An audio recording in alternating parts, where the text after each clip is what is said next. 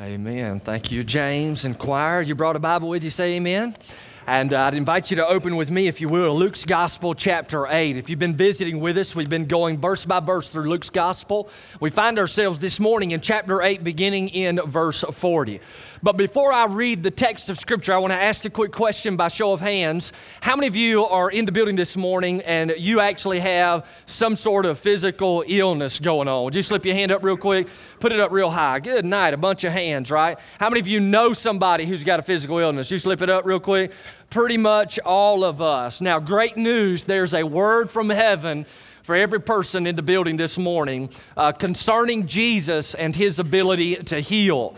So I believe you're going to be astonished at what the Scriptures teach and also be challenged to really ramp up your trust in the Lord Jesus. So Luke's Gospel, chapter 8, you got it there in front of you. Say amen. Stand with me in honor of God's Word, if you will, beginning in verse 40. Stand to your feet, verse 40. The Bible says, "And Jesus returned, the people welcomed Him, for they had all been waiting for Him. And there was a man named Jairus, and he was an official of the synagogue, and he fell at Jesus' feet and began to implore Him to come to his house. And he had only one daughter, about 12 years old, and she was dying. But as he went, the crowds were pressing against him, and a woman who had a hemorrhage for 12 years, who could not be healed by anyone, came up behind him and touched the fringe of his cloak, and immediately her hemorrhage was stopped. And Jesus says, who is the one who touched me? And while they were all denying it, Peter said, Master, the people are crowding and pressing in on you. But Jesus said, someone did touch me, for I was aware that power had gone out of me. And when the woman saw that she had escaped notice, she came trembling and fell down before him and declared in the presence of all the people the reason why she had touched him and how she had been immediately healed. And he said to her, Daughter, your faith has made you well. Go in peace. Verse 49, while he was still speaking, someone came from the house of the synagogue official saying, Your daughter has died. Do not trouble the teacher anymore. But when Jesus heard this, he answered, Do not be afraid any longer. Only believe and she will be made well. And when he came to the house, he did not allow anyone to enter with him except Peter and John and James and the girl's father and mother. Now they were all weeping and lamenting for her, and he said, Stop weeping, for she's not died, but is asleep. And they began laughing at him, knowing that she had died. He, however, took her by the hand and called, saying, Child, arise. And her spirit returned, and she got up immediately, and he gave orders for something to be given her to eat. And the understatement in the Scripture, verse 56, her parents were amazed. Wouldn't you agree that's understatement? But he instructed them to tell no one what had happened. Let's bow together in prayer. Father, this is your word. We open it up as followers of yours and learn who you are and what you're up to and how you're continuing to work in this world. And God, as a result, we learn truths and we apply them. So I pray that will be the case this morning, that you'd speak to each one of our hearts. You would encourage us deeply and challenge us greatly, that we might grow in our faith in you. God, thank you that you indeed are a healer, that you're still in the business of healing people.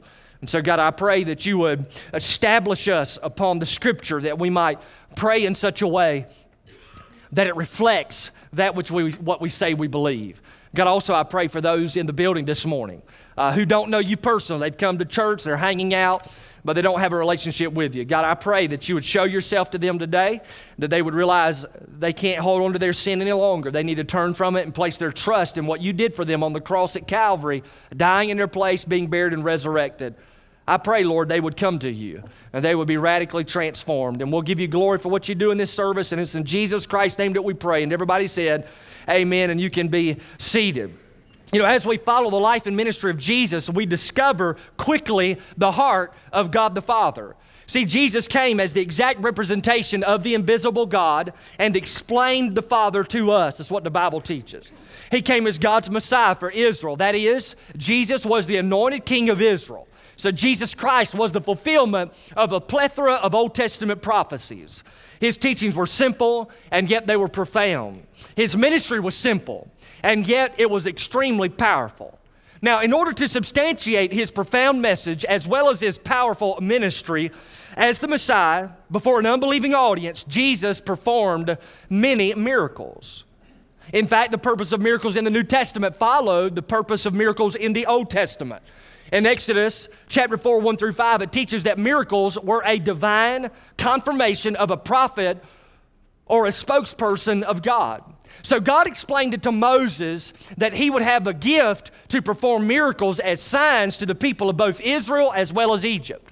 He states the reason for the miracles was so that they may believe that the Lord, the God of their fathers, the God of Abraham, the God of Isaac, and the God of Jacob had actually appeared to you. So God gave Moses the ability to do miracles to prove the very fact that he indeed was a spokesman from the Lord. Now, as we study through the book of Hebrews, we find that Jesus, the exact representation of God the Father, was a greater spokesperson than even Moses. Now, this is primarily because he was God in the flesh, which gives you an advantage. Can I get a witness on that one? So, indeed, he was greater. But this is why many miracles which Jesus performed on earth were a step above the miracles of the Old Testament prophets. For example, Elijah prayed for rain and it rained. As we saw last Sunday morning together, Jesus rebuked the winds and the waves and they immediately sat down. That was a greater miracle. But also we find in the Old Testament that Moses is quite often granted as the individual who saw manna come from heaven. He was a great prophet because of this. But Jesus came and took a little boy's lunchbox and fed over 5,000 people. It was a greater miracle, and it substantiated to us as well as to the audience of the New Testament day who Jesus Christ genuinely was. So the miracles of Jesus established the validity and the authenticity of the message of his ministry. So this morning, because of God's divine word in Scripture, you and I had the opportunity to peel back the curtain of history and also peer in and witness firsthand the miraculous power of our Savior. Now, the miracles we're about to witness were given as substantial proof that Jesus was indeed the Messiah who was sent from God. And these miracles likewise serve as a personal faith builder in the person of the Lord Jesus for those who are present as well as for you and I today. Also, as we follow the steps of Jesus Christ in this text together, as Christ followers, we learn practically how we are called to serve those who are in need. Remember, Jesus Christ was the head of the church. You and I, as followers of Jesus, we are the body. That is, we are the hands and the feet of Christ Jesus. Therefore, what the minister, Christ, is doing is what the ministry should be involved in. That is, between you and I. So, with that in mind, there's a few characteristics of a person of Jesus that I feel we as servants of the Lord should emulate. So this morning, I'm going to give you 3 ways you can actually copy Jesus Christ and see greater faith built in your life. So first of all, I want to give you this. We must be willing to listen to the needs of others. So how are we going to live like Jesus? We need to be willing to listen to the needs of others. Now, there's no doubt in this text that Jesus possessed an approachable personality. By this, I mean he didn't give off a stay away from me vibe. Y'all know people like that? They just have that vibe. They give it away, don't they? And some people are like, good night, you just got to stay away from those kind of people. That is not the life of Jesus. People were not repelled from him, not in our text, but rather they were actually drawn to the person of Jesus. Look in your Bible again at verse 40.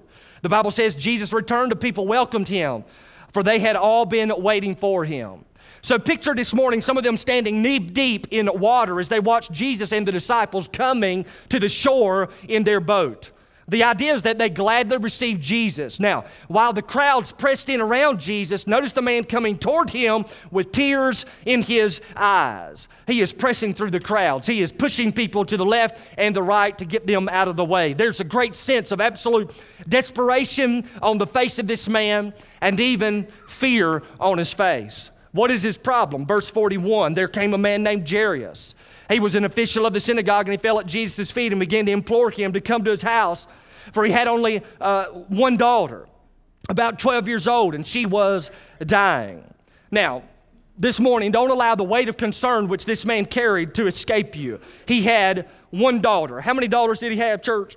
Yeah, one daughter is how many he had. She was 12 years old, which was a transitional age in Jewish culture where a girl becomes a woman.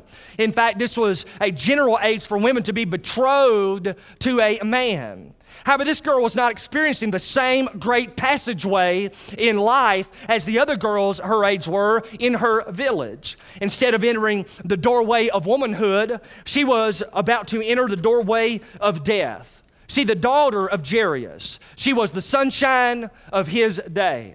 She was the great joy of his heart. Picture Jairus this morning holding her father's finger as they walk through the wheat fields.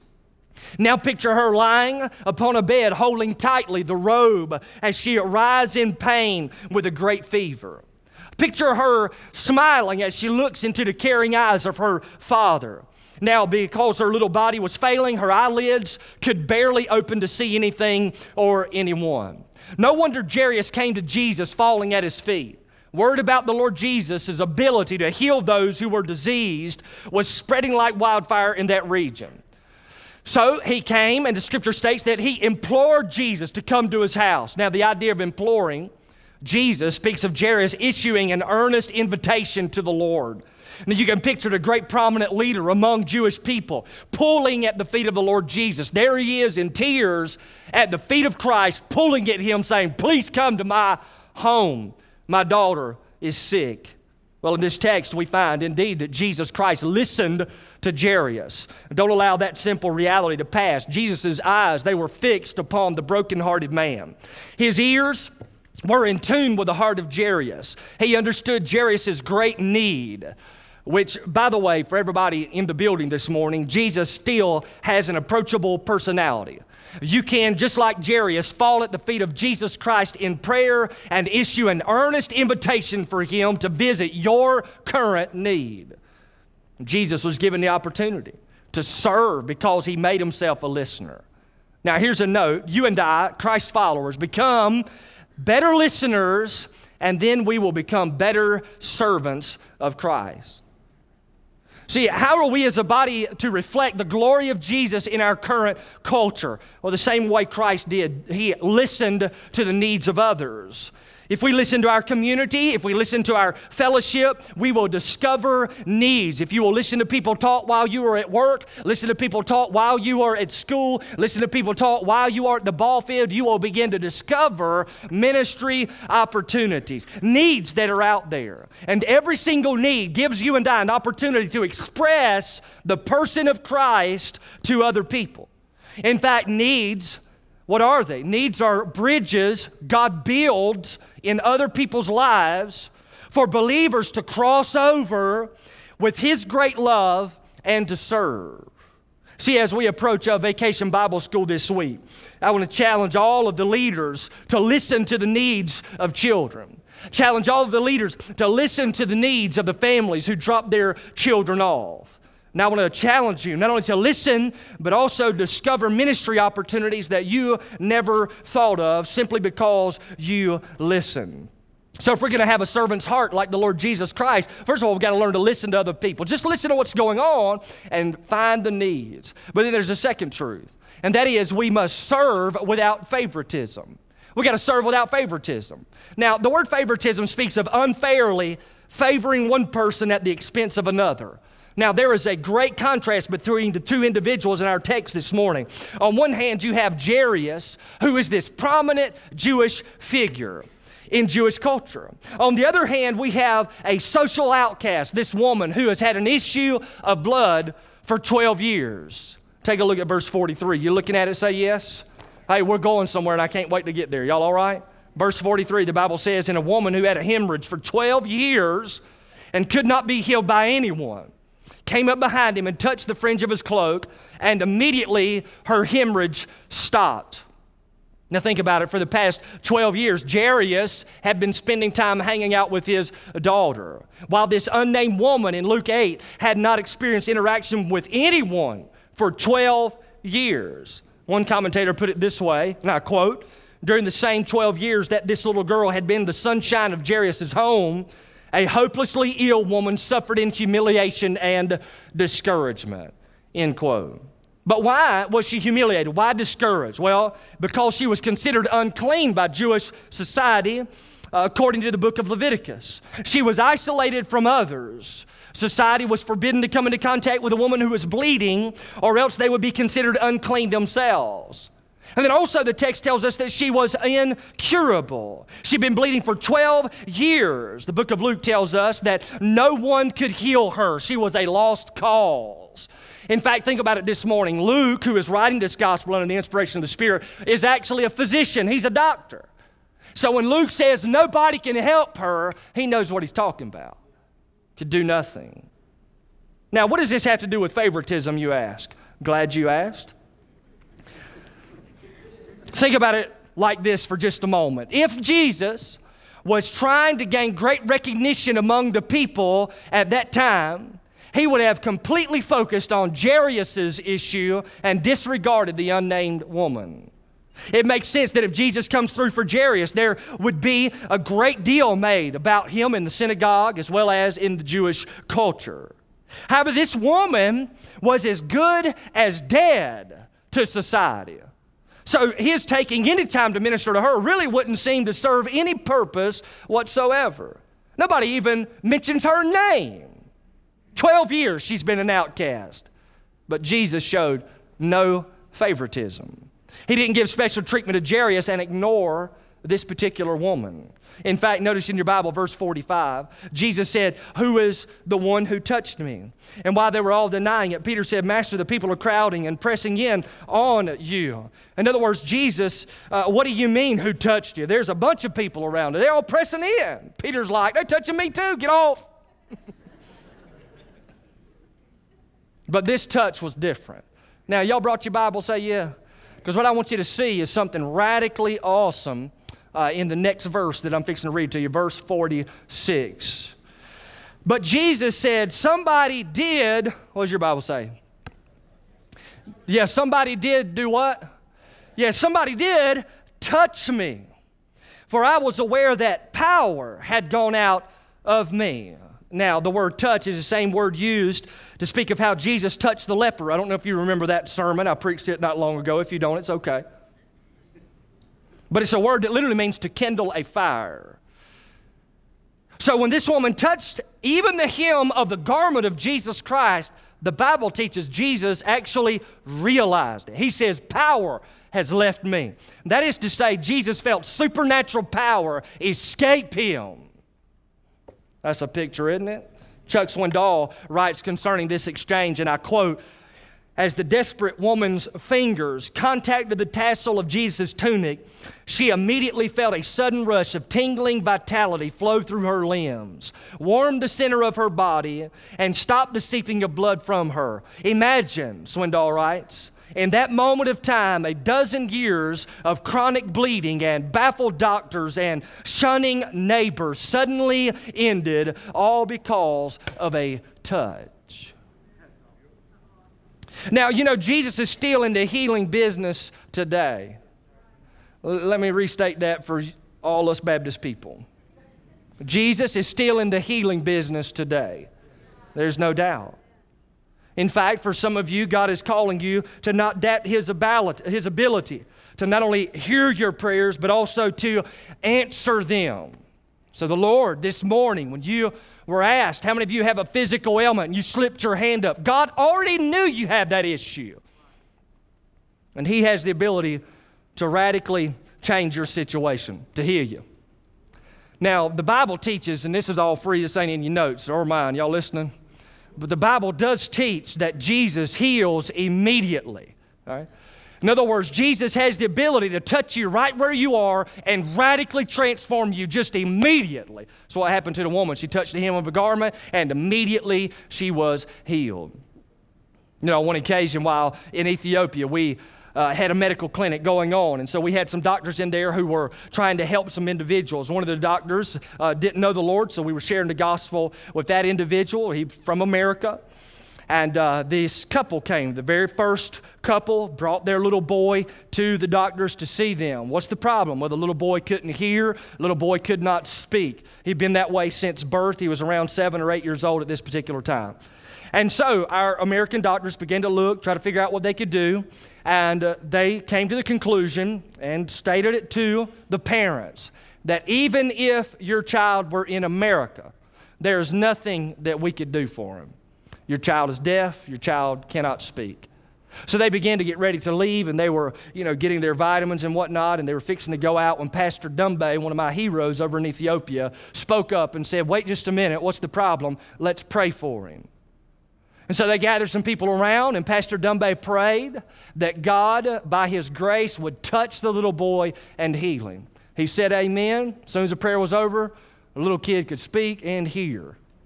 What is up with that? It's pretty amazing, isn't it? Pretty amazing that the Lord would heal that child right in front of unbelieving eyes. So the Lord indeed can heal immediately. We see that all throughout the Scriptures. See that as well. The problem is we don't talk about it too often in Baptist circles because we're afraid somebody's going to think we're charismatic. Y'all all right? I know you ain't close to being charismatic, all right? The Bible also teaches that Jesus can heal over time. He touched Peter's mother-in-law, and the Bible says that she recovered. That gives the essence of time. So over a course of time, Jesus prayed and she was healed. And Jesus can do that as well. We can pray for you and you can be healed over the course of time. The Bible also teaches that the Lord Jesus uses medicine and doctors. In the Old Testament, Hezekiah, who was a king, was sick. He had a boil on him, which is basically this terrible sore.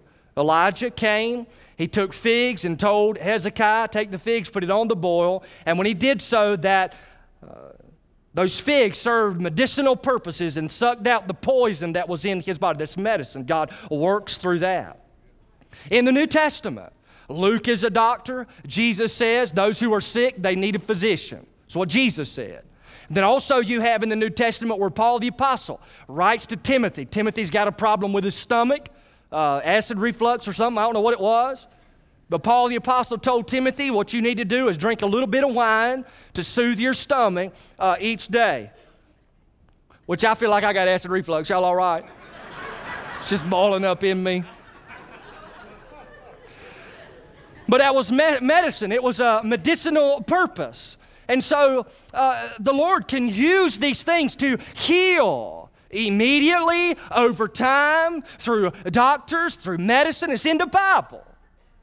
But we also know that ultimately Jesus heals all of those who come to faith in Him. That's the healing whenever you pass away or the Lord returns. Look, death for the Christian is not a doorway unto death. Death for the follower of Jesus Christ is a doorway unto eternal life. And that life is given to you as you receive a brand new body that is fit for eternity, which will never ever be touched again by disease or sickness. So that is ultimate healing. And the Lord gives that to all who come to Him by faith. So we see this all throughout the Scripture. And it's amazing as we study this text of Scripture, we're encouraged as followers of Jesus Christ not to just overlook people who are sick or not to just say, oh, I don't know how I'm going to pray for you. No. This challenges you and I on how to pray for those who are sick. Verse 47, look at your Bible. When the woman saw that she had not escaped notice, she came trembling, she fell down before Jesus and declared in the presence of all the people the reason why she had touched Jesus and how she had been immediately healed. And He said to her, daughter, your faith has made you well. Go in peace. Now, the word peace speaks about being free from worry. So when she left, she no longer had any worry. You know, the unnamed woman, Jesus called her daughter. It's a term of great endearment and a reminder of what faith does when we come to Jesus Christ. Remember, Jesus said, my mother and my brothers and my sister are those who hear the word and they do it. That is, those who not only hear the word but practice it are members of His family. See, when Jesus calls her daughter, He affirms the fact that her faith not only made her physically well, but also spiritually well. She, in that moment, was a member of the family of God. She believed upon the Lord Jesus. So He ministered, and He continues to minister without favoritism. He ministered to the unnamed woman as well as Jairus, the named man. Now, as we follow Jesus in ministry, we'll have to make a choice that you and I are going to serve others without any favoritism. That is, we cannot look at the outward appearance of a person and determine whether or not we're going to serve them. We cannot look at a person's social status and determine who we are going to serve. James chapter 2 and verse 1 says, my brethren, do not hold your faith in our glorious Lord Jesus Christ with an attitude of personal favoritism. This means as we serve Jesus, there's going to be times when we are tempted to treat others differently because of where they live, because of what they look like, or even because of what associating with them might mean for us. However, Those of us who are called by God to serve, we serve without personal favoritism. Romans 2:11 says, "For God does not show favoritism." James 3:17 reminds us that the wisdom from God shows no favoritism and is always sincere. So if we're to walk as the Lord walks, we must be strengthened by the Holy Spirit in our inner man, so that we will be willing to listen to the needs of others and serve no matter what the situation, showing no favoritism for the glory of God. Now, thirdly, y'all still with me? Say yes. This is where I'm headed, and I'm pretty fired up about it. Number 3, we can't allow comments to discourage us. See, after the miraculous healing of the woman in our text, we find the scene quickly changes. What amazement must have filled the heart of the woman and even the onlookers as they realized the healing power of Jesus. But notice how quickly the scene changed in verse 49. While he was still speaking, someone came from the house of the synagogue official saying, "Your daughter's dead. Don't trouble the teacher anymore." And the word trouble means just mess with. Don't mess with him any longer. Let him be. The scene went from life to death in one verse. But notice Jesus' response in verse 50. When Jesus heard this, he answered him, "Don't be afraid any longer. Only believe, and she will be made well." See, Jesus challenges Jairus. Please listen. Jesus challenges Jairus to trust him. That is, have faith. Faith is always the opposite of fear. There's no doubt Jairus was extremely fearful, and yet Jesus challenged him to replace his fear with faith in him. That's a word for some of you here this morning. You are fearful. Jesus says, "Hey, place your faith in me. Trust me." Verse 51, while he came into the house, he didn't allow anyone to enter with him, said Peter and John and James and the girl's mother and father. And here we begin to see Jesus' inner circle of disciples, the 3 men who would be privy to a lot of things in the life and ministry of Jesus. Verse 52, now they were all weeping and lamenting for her, and he said, "Stop weeping. She's not died, but is asleep." Now, Matthew's gospel gives us a little more insight concerning what's going on here, as it speaks about the fact that there were flute players on the scene. So this was customary in the culture. Whenever a person would die in Jewish culture, they would actually hire, are y'all listening? Say yes? They would actually hire mourners to come to their house and to play sad music and to weep and to wail. So that's the scene as Jesus walks into the room. They're weeping, they're wailing, and they're playing very gloomy music. But Jesus says, "Hey, y'all stop weeping." Notice what verse 53 says.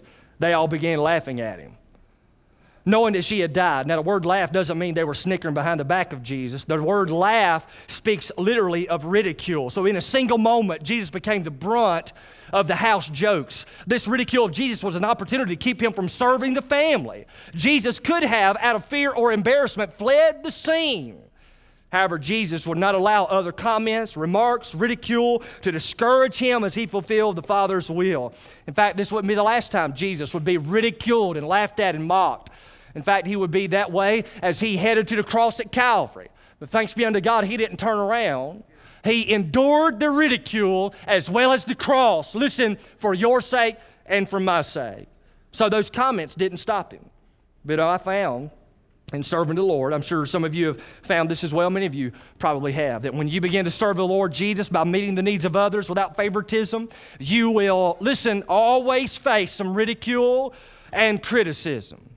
So if you are doing what God has called you to do and you're being criticized and downsized for it, do not fret it, keep on serving. Do not allow negativity to drag you down in discouragement. Instead, like the Lord Jesus, you keep your eyes fixed on the task at hand. Some of you who are serving in Vacation Bible School this week, somebody's going to come up and say something to you they shouldn't say and try to discourage you. Listen, you let that mess roll off of you like water off a duck's back. That's a Lula phrase. Y'all with me? And you continue to do what God's called you to do. Y'all out there? Verse 54. Jesus, however, took her by the hand, that's a little girl, and called, saying, "Child, arise," and her spirit returned, and she got up immediately and gave orders. He gave orders for something to be given to her to eat. Her parents were amazed, but he instructed them to tell no one what had happened. Now, could you imagine the heart of Jairus and his wife in this single moment? Or the expression on the professional mourner's face when food was being brought to this little girl? Jesus was not deterred. He wasn't discouraged by those in the house. He came to fulfill God's will for his life. Now, y'all need to listen closely. Notice what Jesus says. He's like, don't tell anybody about this. One commentator says this is like Mark's messianic secret. In the Gospels, Jesus' deity is veiled until after the great truths of Calvary and the resurrection are revealed. Hey, listen, since that day, they're no longer veiled. Jesus doesn't say, be quiet. Jesus says, go out and tell everybody. Now, this morning, what have we learned? Well, we've learned that as we follow the Lord Jesus Christ, we've got to be willing to listen to other people. As we listen, we become better servants. We've also learned that we cannot serve with favoritism. We can't decide who we're going to actually serve based upon what they look like or act like, etc. And then finally, we also learned together today that whenever we are serving the Lord and comments of discouragement come, we allow them to come in one ear and out the other and keep doing what God's called us to do. But we've also found that Jesus has the miraculous power to heal. Now, we're reminded that Jesus does have power over sickness. We're also challenged to trust Jesus when sickness hits our own bodies or the body of someone who is within the household of faith.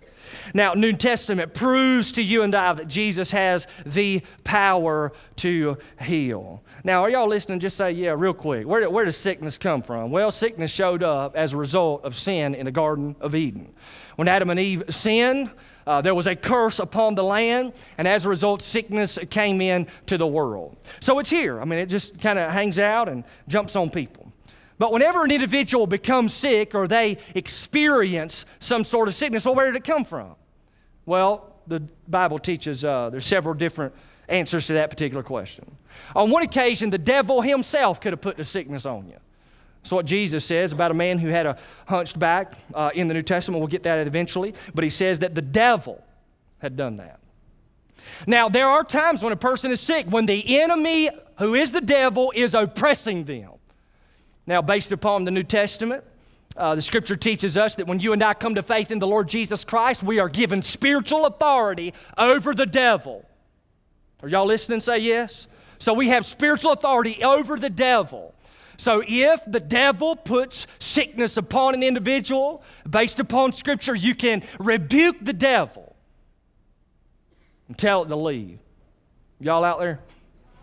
I know y'all think I'm crazy now, don't you? God bless you. But the Bible also teaches that sickness can show up just because of your sin.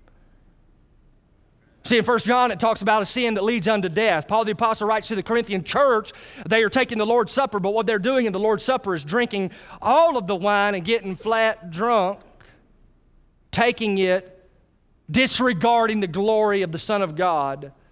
And Paul writes to the Corinthian church and says, that's why some of you are sick, and that's also why some of you are dead, because of their own sin.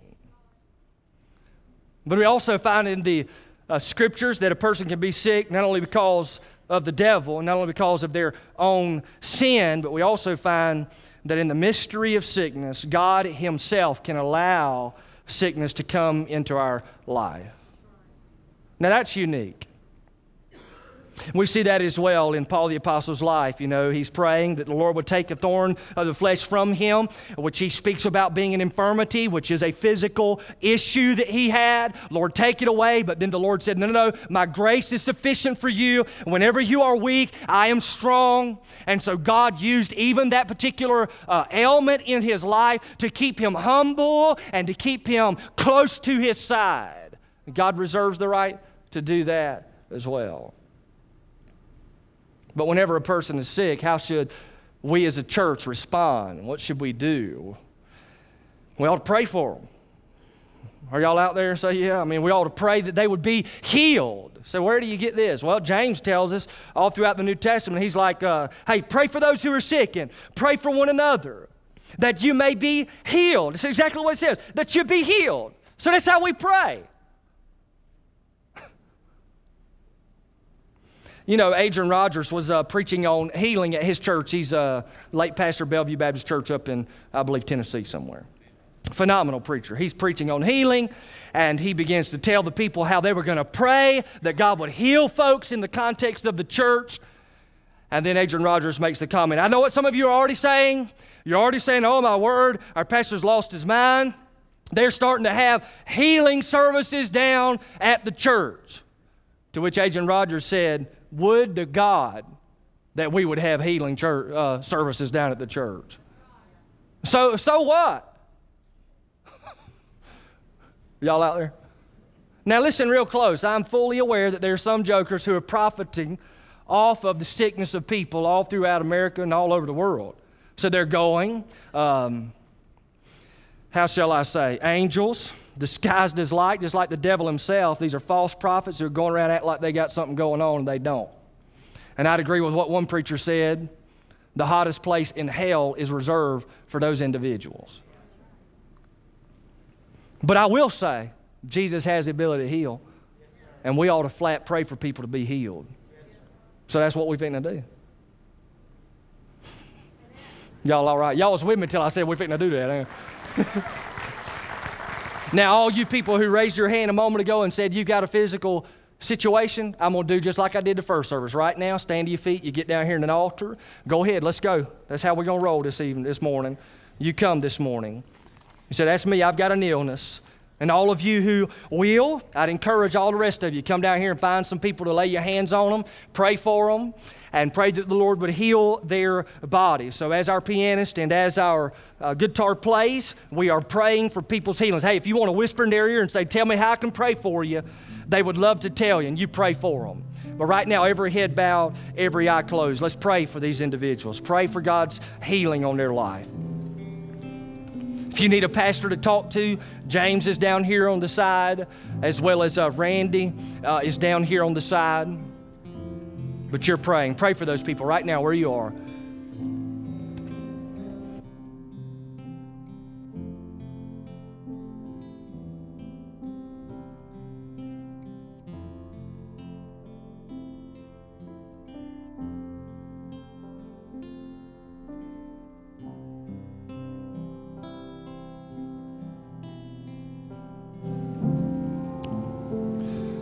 You're still praying right there in the altar. Father, it is a privilege that we can come into your presence, and not based upon any merit of our own, but entirely because of the righteousness of your Son, Jesus Christ. You grant us access into the throne room of God. And Father, this morning we reach out like the woman who hemorrhaged for 12 years, reaching for the very end of your garment, praying that you would allow supernatural power to be released from you to touch those who are in great need this morning. God, I pray, as the enemy does indeed attack believers and oppress them, even with disease, according to the Bible, Lord, I pray for those this morning who may be here on the altar. And God, I pray in Jesus' name that the enemy would be rebuked and that absolute healing would come to the lives of those people. Father, we pray that in the strong name of Christ, based upon the blood of the Savior. God, also we pray specifically for those individuals who are experiencing just phenomenal trials. God, I obviously pray for Esther this morning, who's undergoing breast cancer. God, she needs a touch from you. Lord, that's nothing that I or anybody else can give her. Father, she needs a touch from heaven. So I pray in the name of Jesus that you would, as you have reached out so many times, reach down and touch her body, give her absolute peace. God, we'd pray for divine miracle to be worked and wrought in her life. And Father, we also continue to pray for these others who are in desperate need. God, so many that I know of. I don't want to skip anyone, but God, I pray for A.J. McLean. I know she's got some physical maladies happening. God, in Jesus' name, touch her body and heal her as well. Father, we surrender ourselves to you. And God, we ask that you would forgive us as followers of you, where we have often picked and choose kind of what we would believe in the Bible and what we kind of just brush over. God, help us not only believe it all, but trust it all and walk behind you, following you. And Father, I pray that you would place it upon our hearts as believers, that we would pray in faith, seeking healing, desiring for you to heal those who are sick. We pray that in Jesus' name. Help us to be a church that believes the Word and that walks the Word. God, give us Holy Spirit discernment to understand that which comes from you and that which is flat out counterfeit.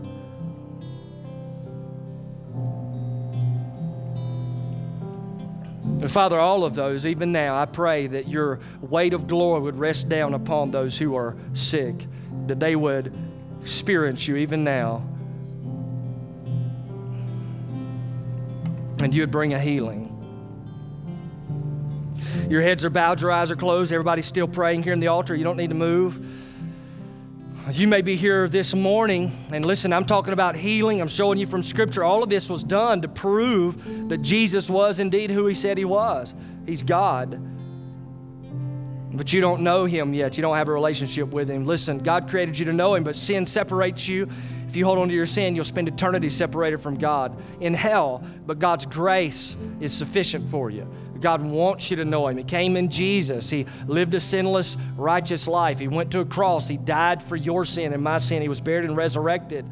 And He did all of this so that when you come to Him in a humble and contrite heart and ask Him to forgive you of your sin and choose to follow Him, in that absolute moment, you experience a supernatural healing. God forgives you of all your sin, and He places into your spiritual bank account the righteous life of His Son. And some of you need that. You just need to follow Jesus. So if that's you this morning, I'd ask you to pray something just like this in your heart. Just say, God, I know I'm a sinner, and there's nothing that I can do to be saved. So this morning, I'm turning from my sin, placing my trust in you. Thank you for dying on the cross for me and getting up from the grave. Now help me to live a life unashamed of you. Your head bowed, your eyes closed. People are still praying. And listen, you can be in here at the altar as long as you want to. But if you say, Levi, that was my prayer, man, I just pray with you to receive Jesus. In a moment, we're going to have a hymn of invitation being sung by James. And as he sings, I'll be here in the front. Pastor Brandon will be here in the front. Pastor Randy will also be here in the front. So I'm going to invite you to come forward if you've prayed to receive Jesus. We want to pray for you, help you along in your walk with Christ. God may be calling you to join this church family as others did already this morning. If that's the case, man, you be obedient to the Lord.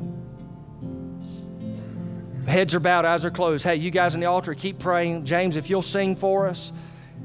If you need to come forward this morning, we're here in the front waiting on you.